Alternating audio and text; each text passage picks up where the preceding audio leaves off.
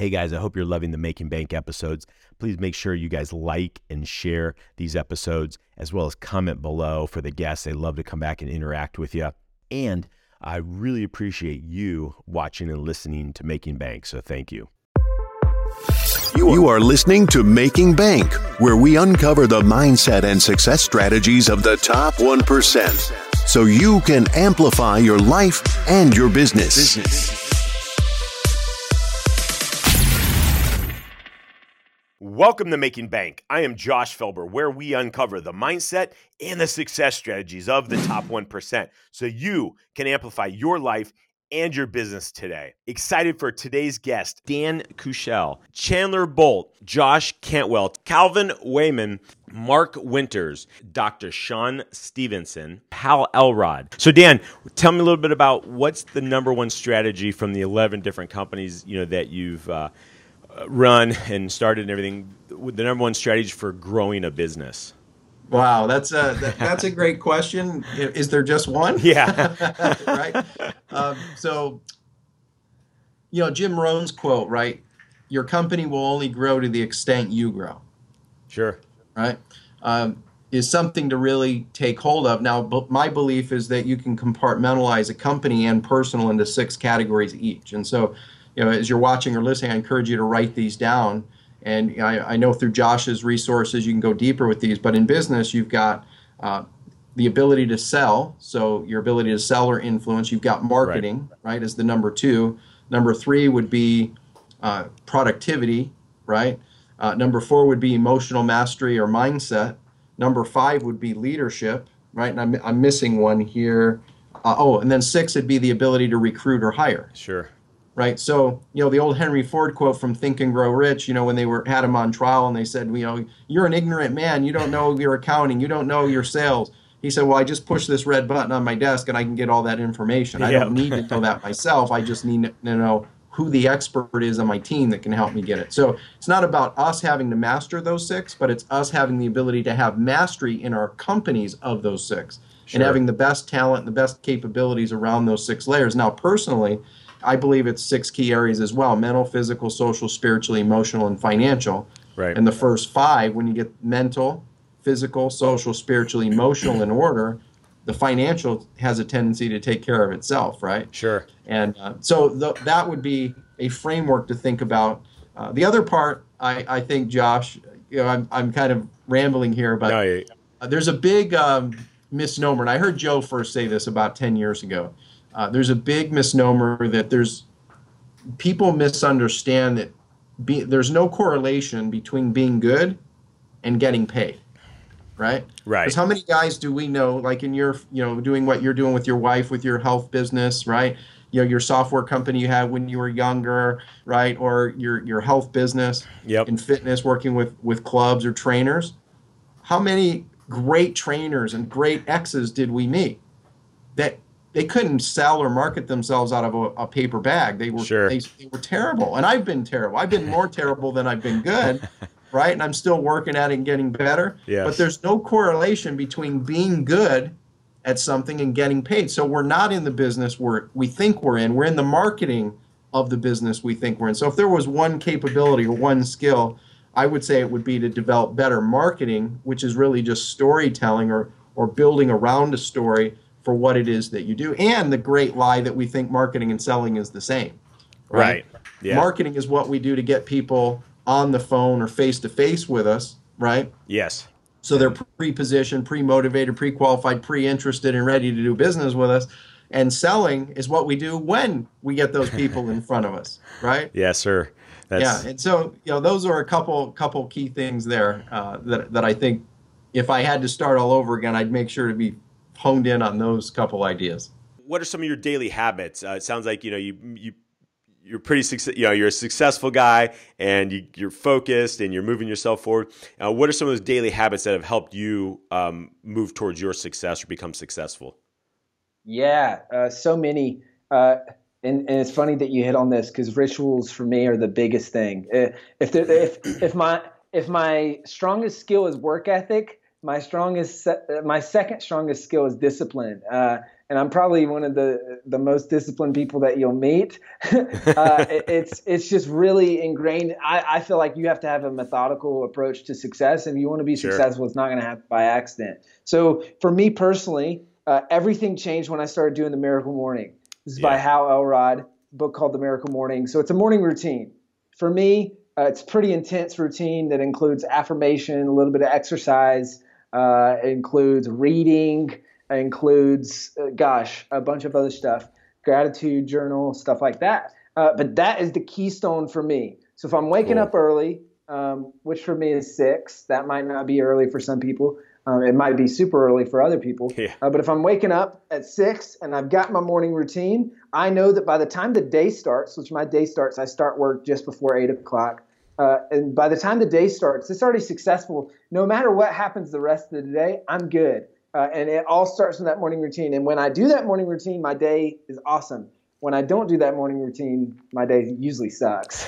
So it's all dependent on making sure that I start strong and be focused. And it's the difference between rolling over in bed and flicking on Facebook or social media, and the next thing you know, it's 45 minutes later, or being disciplined, getting out of bed and grabbing a glass of water, doing some push-ups, throwing in like motivational tape in my ears or something. Some people might make fun of that, but I found that actually gets me really pumped up and focused, and then that carries over into my day. Tell me, I guess, 2 business success strategies that have worked really well for you over the years. Yeah, I think, Josh, the number one thing that's probably made me successful is being able to understand what I can say no to. Right. Okay. Because I think when you're to a certain level of success, it's not whether you're going to have opportunity come across your desk. It's you say yes to and what you say no to. And I think I've learned over the past couple of years, especially, to ask even more difficult questions, to ask even more insightful questions, not be so excited about every opportunity that comes across my desk, and not to spread myself too thin. Right. We just had this conversation with my team on Friday about what are we going to get rid of? What are we going to stop doing? Because I felt like my executive team was getting a little bit too thin, and we were getting away from some of our core, right? Yeah. So that would be number one, is what are you going to get rid of? What are you going to stop doing? Don't be so excited about jumping into anything. Focus on just 1 or 2 really cool and really important things that are impactful. Second business strategy for me, which is might sound very basic, but what I do in business has to have balance, and it has to work within my family structure. Being an entrepreneur provides and creates pressures on a family, on a marriage, on kids, on family relationships that you just don't see in any part of the world. And I've learned, I've been married for 10 years, and my wife and I have had wild conversations about business and what works and what doesn't work. But for me, what works in my business has to work inside of my family. Sure. And I've learned some amazing lessons in the past couple of years that, I think I was in survival mode coming out of recovering from cancer, where I was just trying to make it back. Right. And when I made it back, it was about, oh, wow, look at me. I made it back. I can be successful at anything. And then it got to the point where, no, man, let's make sure that the opportunities that we select, they work for what I want to do with my health, what I want to do with my fitness. Am I going to have time for that? Am I still going to be able to be the father and the husband that I want to be? And am I going to have the time to think and strategize and be with my team? I don't want to be in a business where I just have to hump it and grind it out for 10, 12, 15 hours a day to be successful. Right. I want to be in business where I can think and deploy what I think is going to be work well, and it's got to work within my family structure, or it does not work in business for me. Definitely, dude. That's some awesome information. I mean, I think we, like you said, we have so many opportunities that come across the desk, and even it's sometimes starting out as a new entrepreneur, you think, oh, I gotta say yes to everything, and it feels like you have to. But setting those boundaries and those guidelines for yourself will help you hit that next level of success faster, I think, as well. So, and you know what, Josh? I'll tell you a funny story, a quick story. When I was recovering and I was coming back from cancer, I was looking for, what I was going to do, and I was looking and evaluating all different kind of things. I was even thinking about getting out of the real estate business and looking at some other things.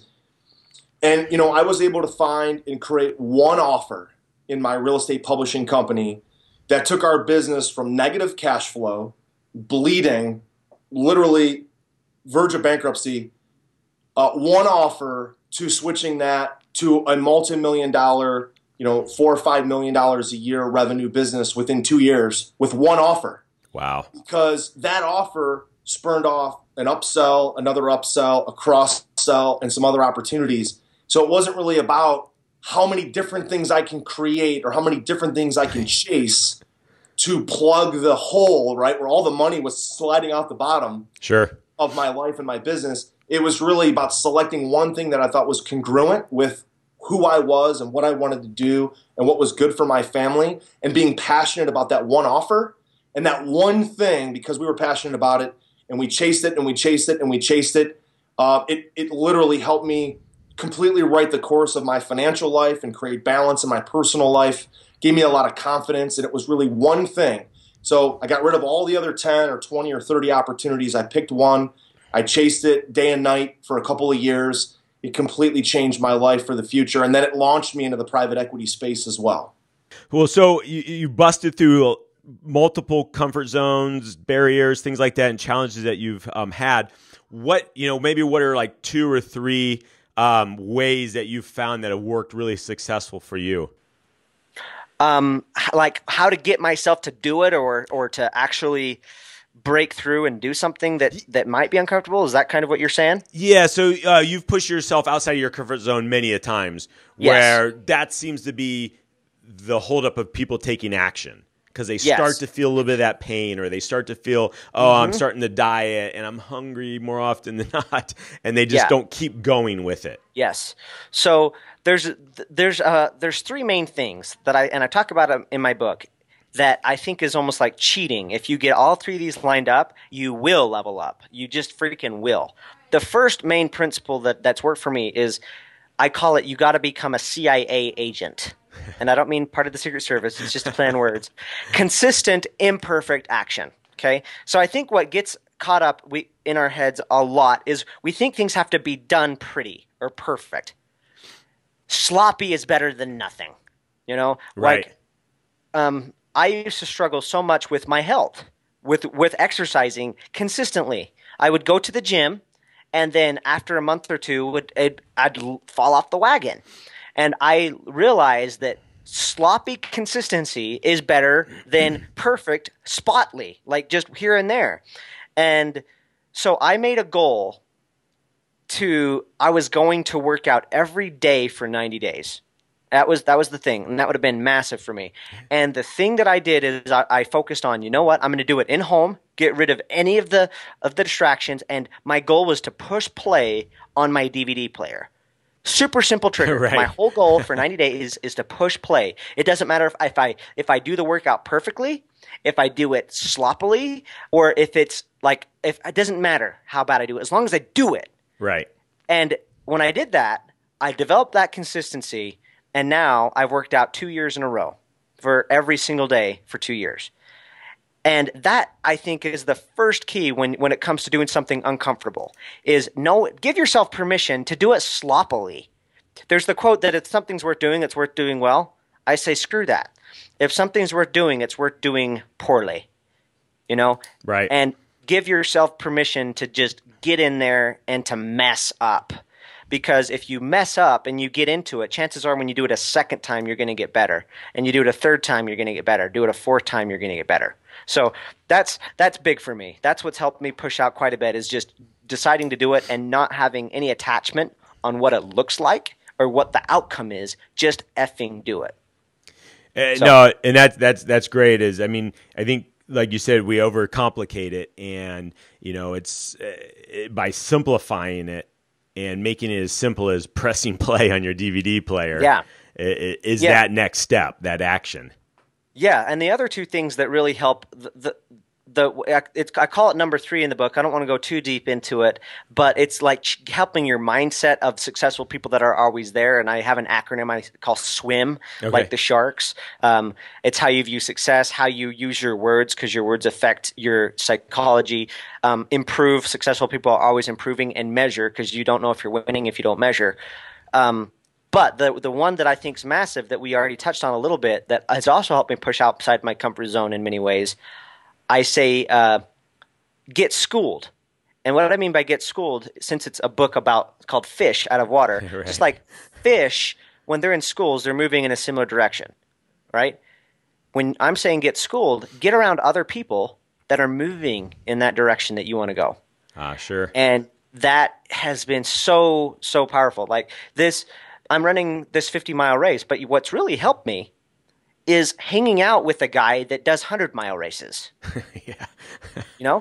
Every single year he runs a freaking 100-mile race. He doesn't always finish, but having conversations with him is what helps me think the crazy idea, holy shit, maybe I can do that. Maybe I can do 50. I can do half of what you can do. And he's like 45, or 50, and he's doing that, and I'm in my 20s. So I'd be like, okay, I have to believe I can do that. So I think highlighting those two, can do it imperfectly, consistent imperfect action, right? And getting around other people that are doing it too, or moving in a similar direction, or are a mentor that has already done it, is just like such a big way to push through that barrier when you're coming up against your comfort zone.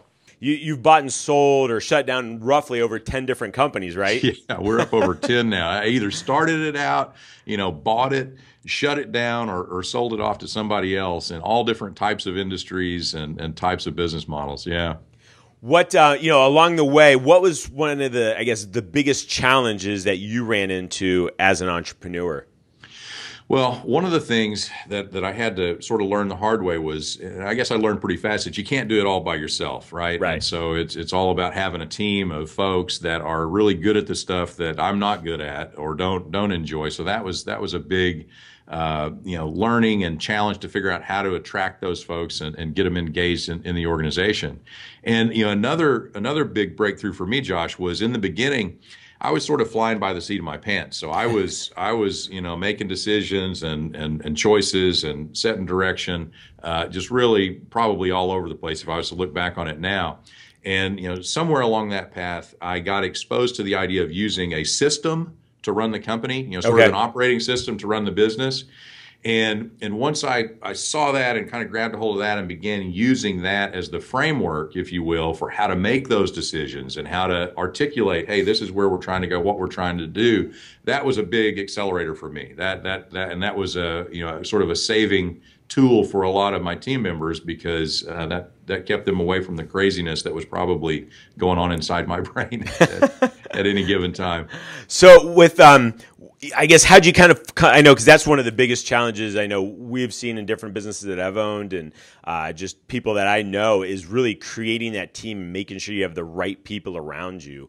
So kind of what's that magic key or that thing that you found, or that process that's worked best for you? Yeah, so when it relates to the people and kind of bringing them in, I think a clear vision, so having a clear vision for what you're trying to do and where you're trying to go, that's huge. And I've had the experience of people being literally drawn to whatever project it was that I was working on, just because they resonated with the feeling of it. So whether that was, one of my first businesses was a cyber cafe, and I've owned a bicycle manufacturing company, right? So it's been all over the place, but there was something about it that people were like, oh man, that's cool. I want to be a part of that. I literally, the cyber cafe, I was in a Kinko's.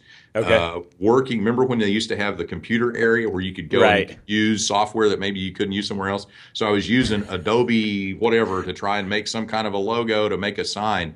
And this guy is working there, and he's the tech expert running the computer shop. And he's like looking over my shoulder, and he's kind of watching, and he goes, "What is that? What does that mean? What is that going to do?" And I told him. He goes, "Oh, dude, I got to work for you.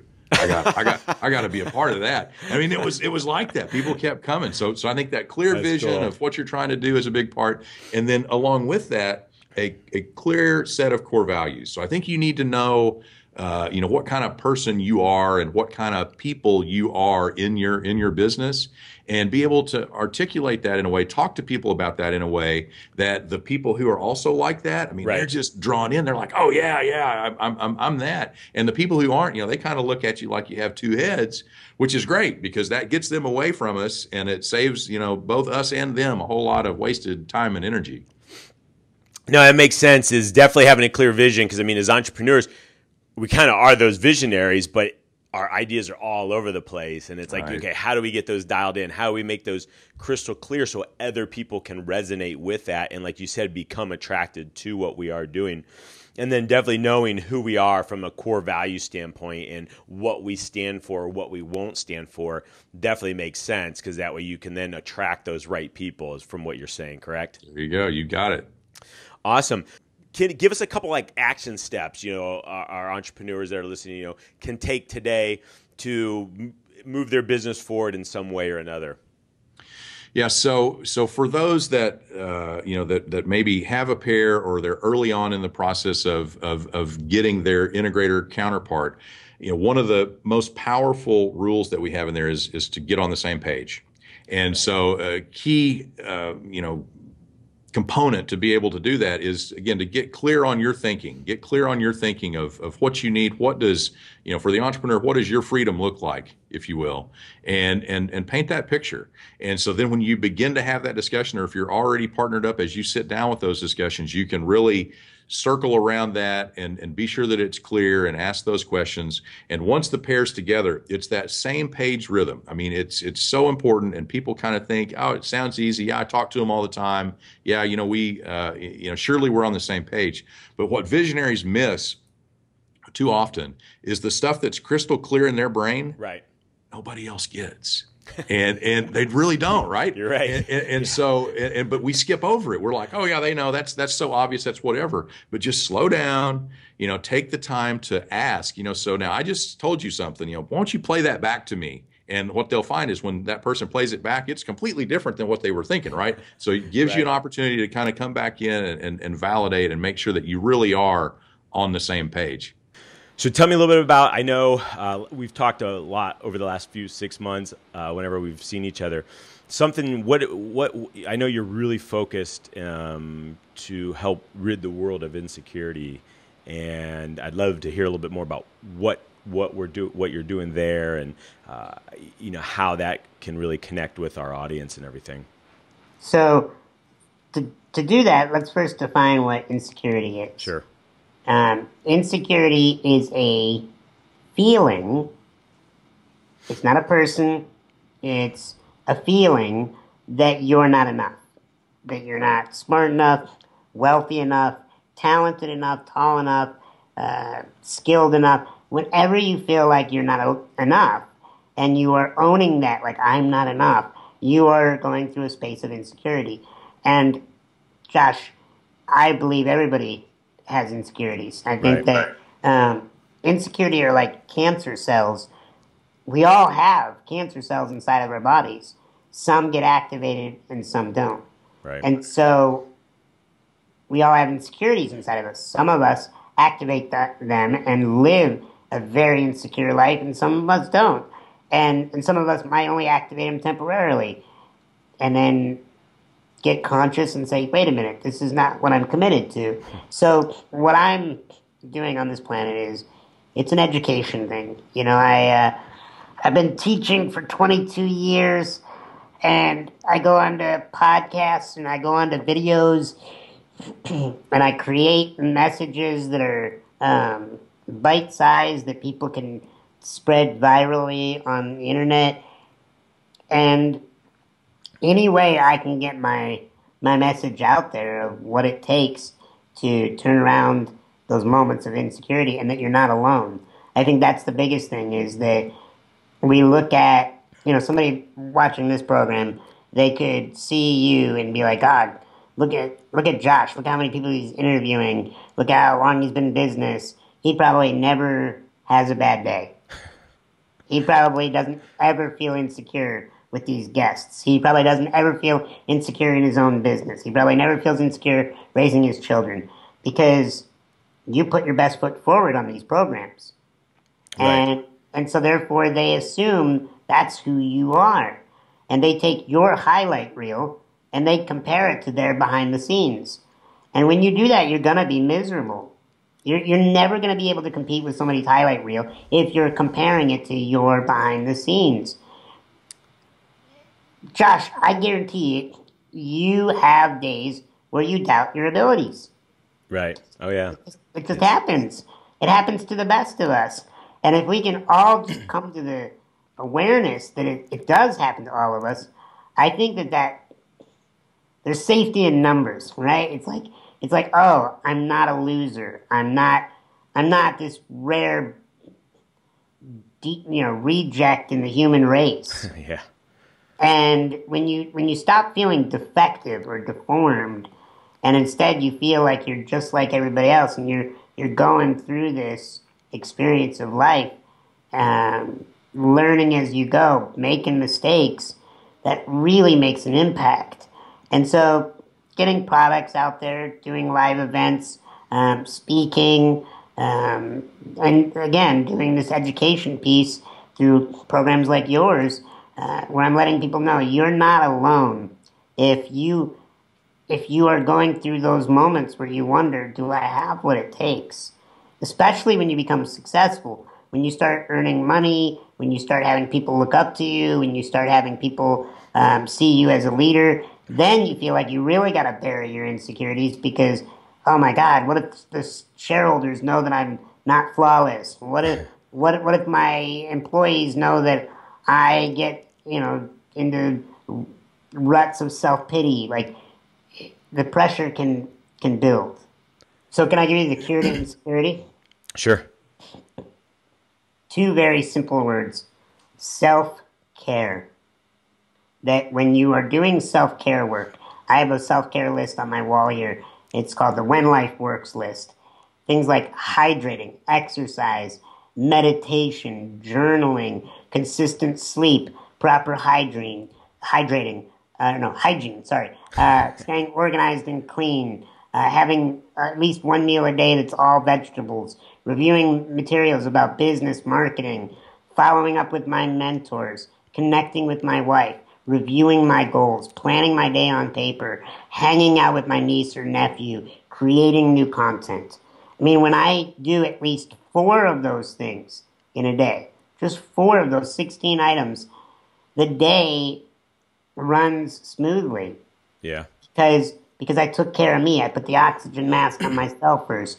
Insecurity breeds in a body and a life that's not been cared for.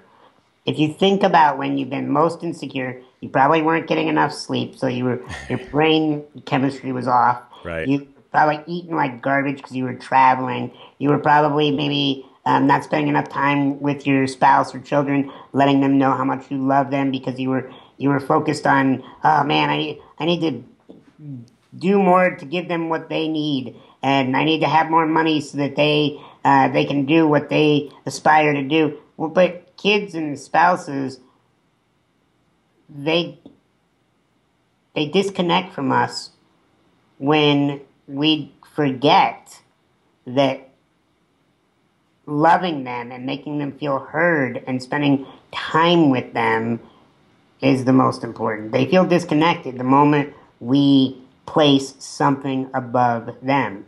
Sure. I see this a lot with men, especially entrepreneurial dads.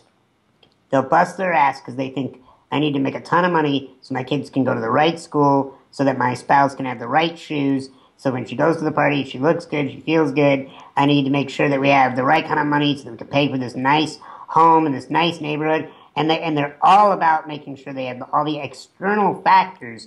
Meanwhile, their kid comes into the office and gets turned down for dad time. Meanwhile, the spouse gets put on the back burner to another client, another meeting. And the years go by, and these people who you're trying to do all that for have slipped away from you. And they either end up in a divorce with you, or they stop talking to you, or they're like, you know what, that's just dad. He's just cold-hearted. All he cares about is money. And meanwhile, you started it all because you thought you were taking care of them. Yeah, no, I totally understand what you're saying. I know that's one of the things I've tried to do is really make that a priority, every day and stuff. And I think, that's, as you said, that it's that time piece and that connection piece that's, most important. And remembering your priorities. Your kid, no matter what age they are, would rather go on a walk with you, and that's why I love your Snapchat, is you show what you do with your kids. They would rather go on a walk with you and tell you about what happened at school, even though they might not offer it up at first. Tell you about what happened at school, than for you to buy them something.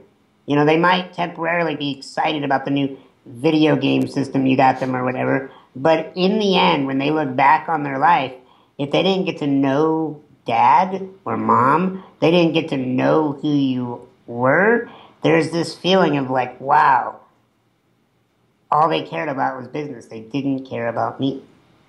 Yeah. No, I think we have a lot of entrepreneurial viewers and everything else. I mean, I know it's probably hitting home with a lot of people out there.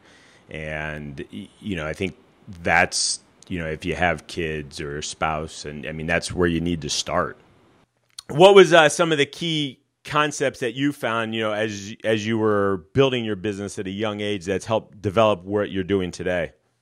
I think that the most of the lessons came in my next venture, which was at 19. I gave up DJing on the radio to sell kitchen knives.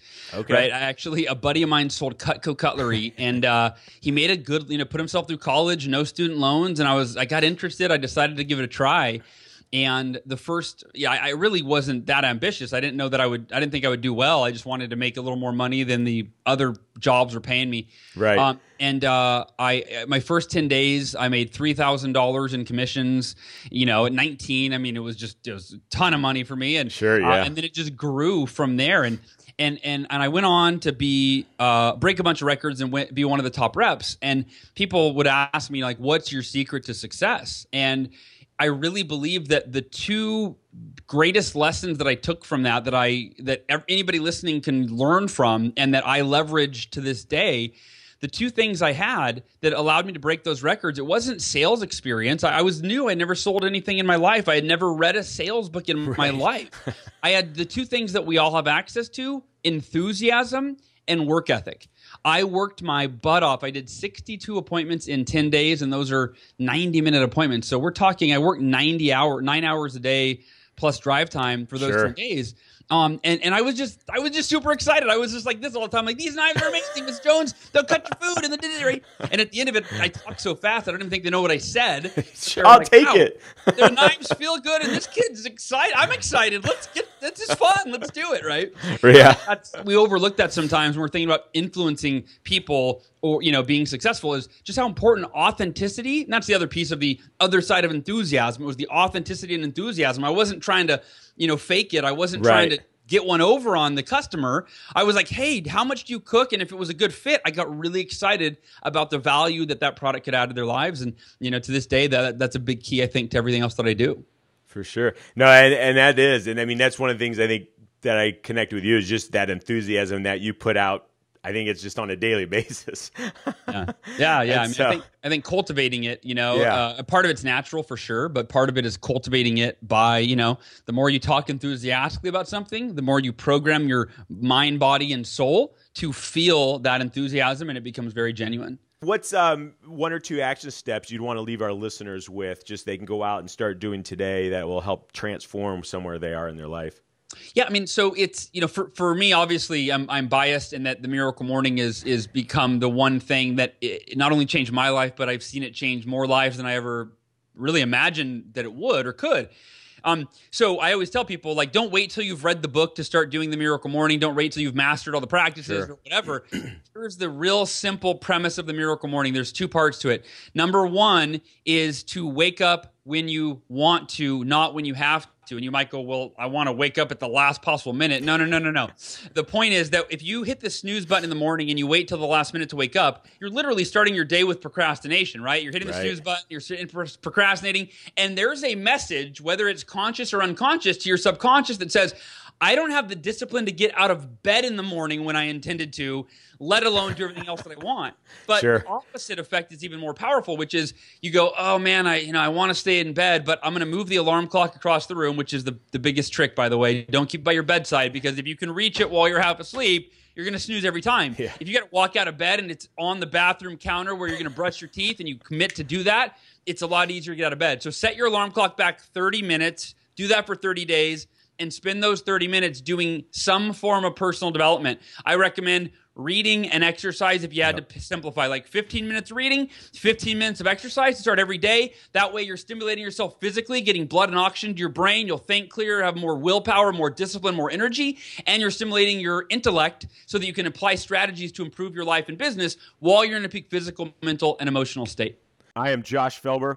You are watching Making Bank. Get out and be extraordinary. Thank you for listening to Making Bank. If you have enjoyed this episode, please leave a review, and sharing is caring. Follow Josh Felber on Facebook, YouTube, and Instagram for more. You can also listen to Making Bank on Amazon Alexa, Spotify, iHeartRadio, and watch on Apple TV, Success Thinkers Network, Amazon Fire, and YouTube.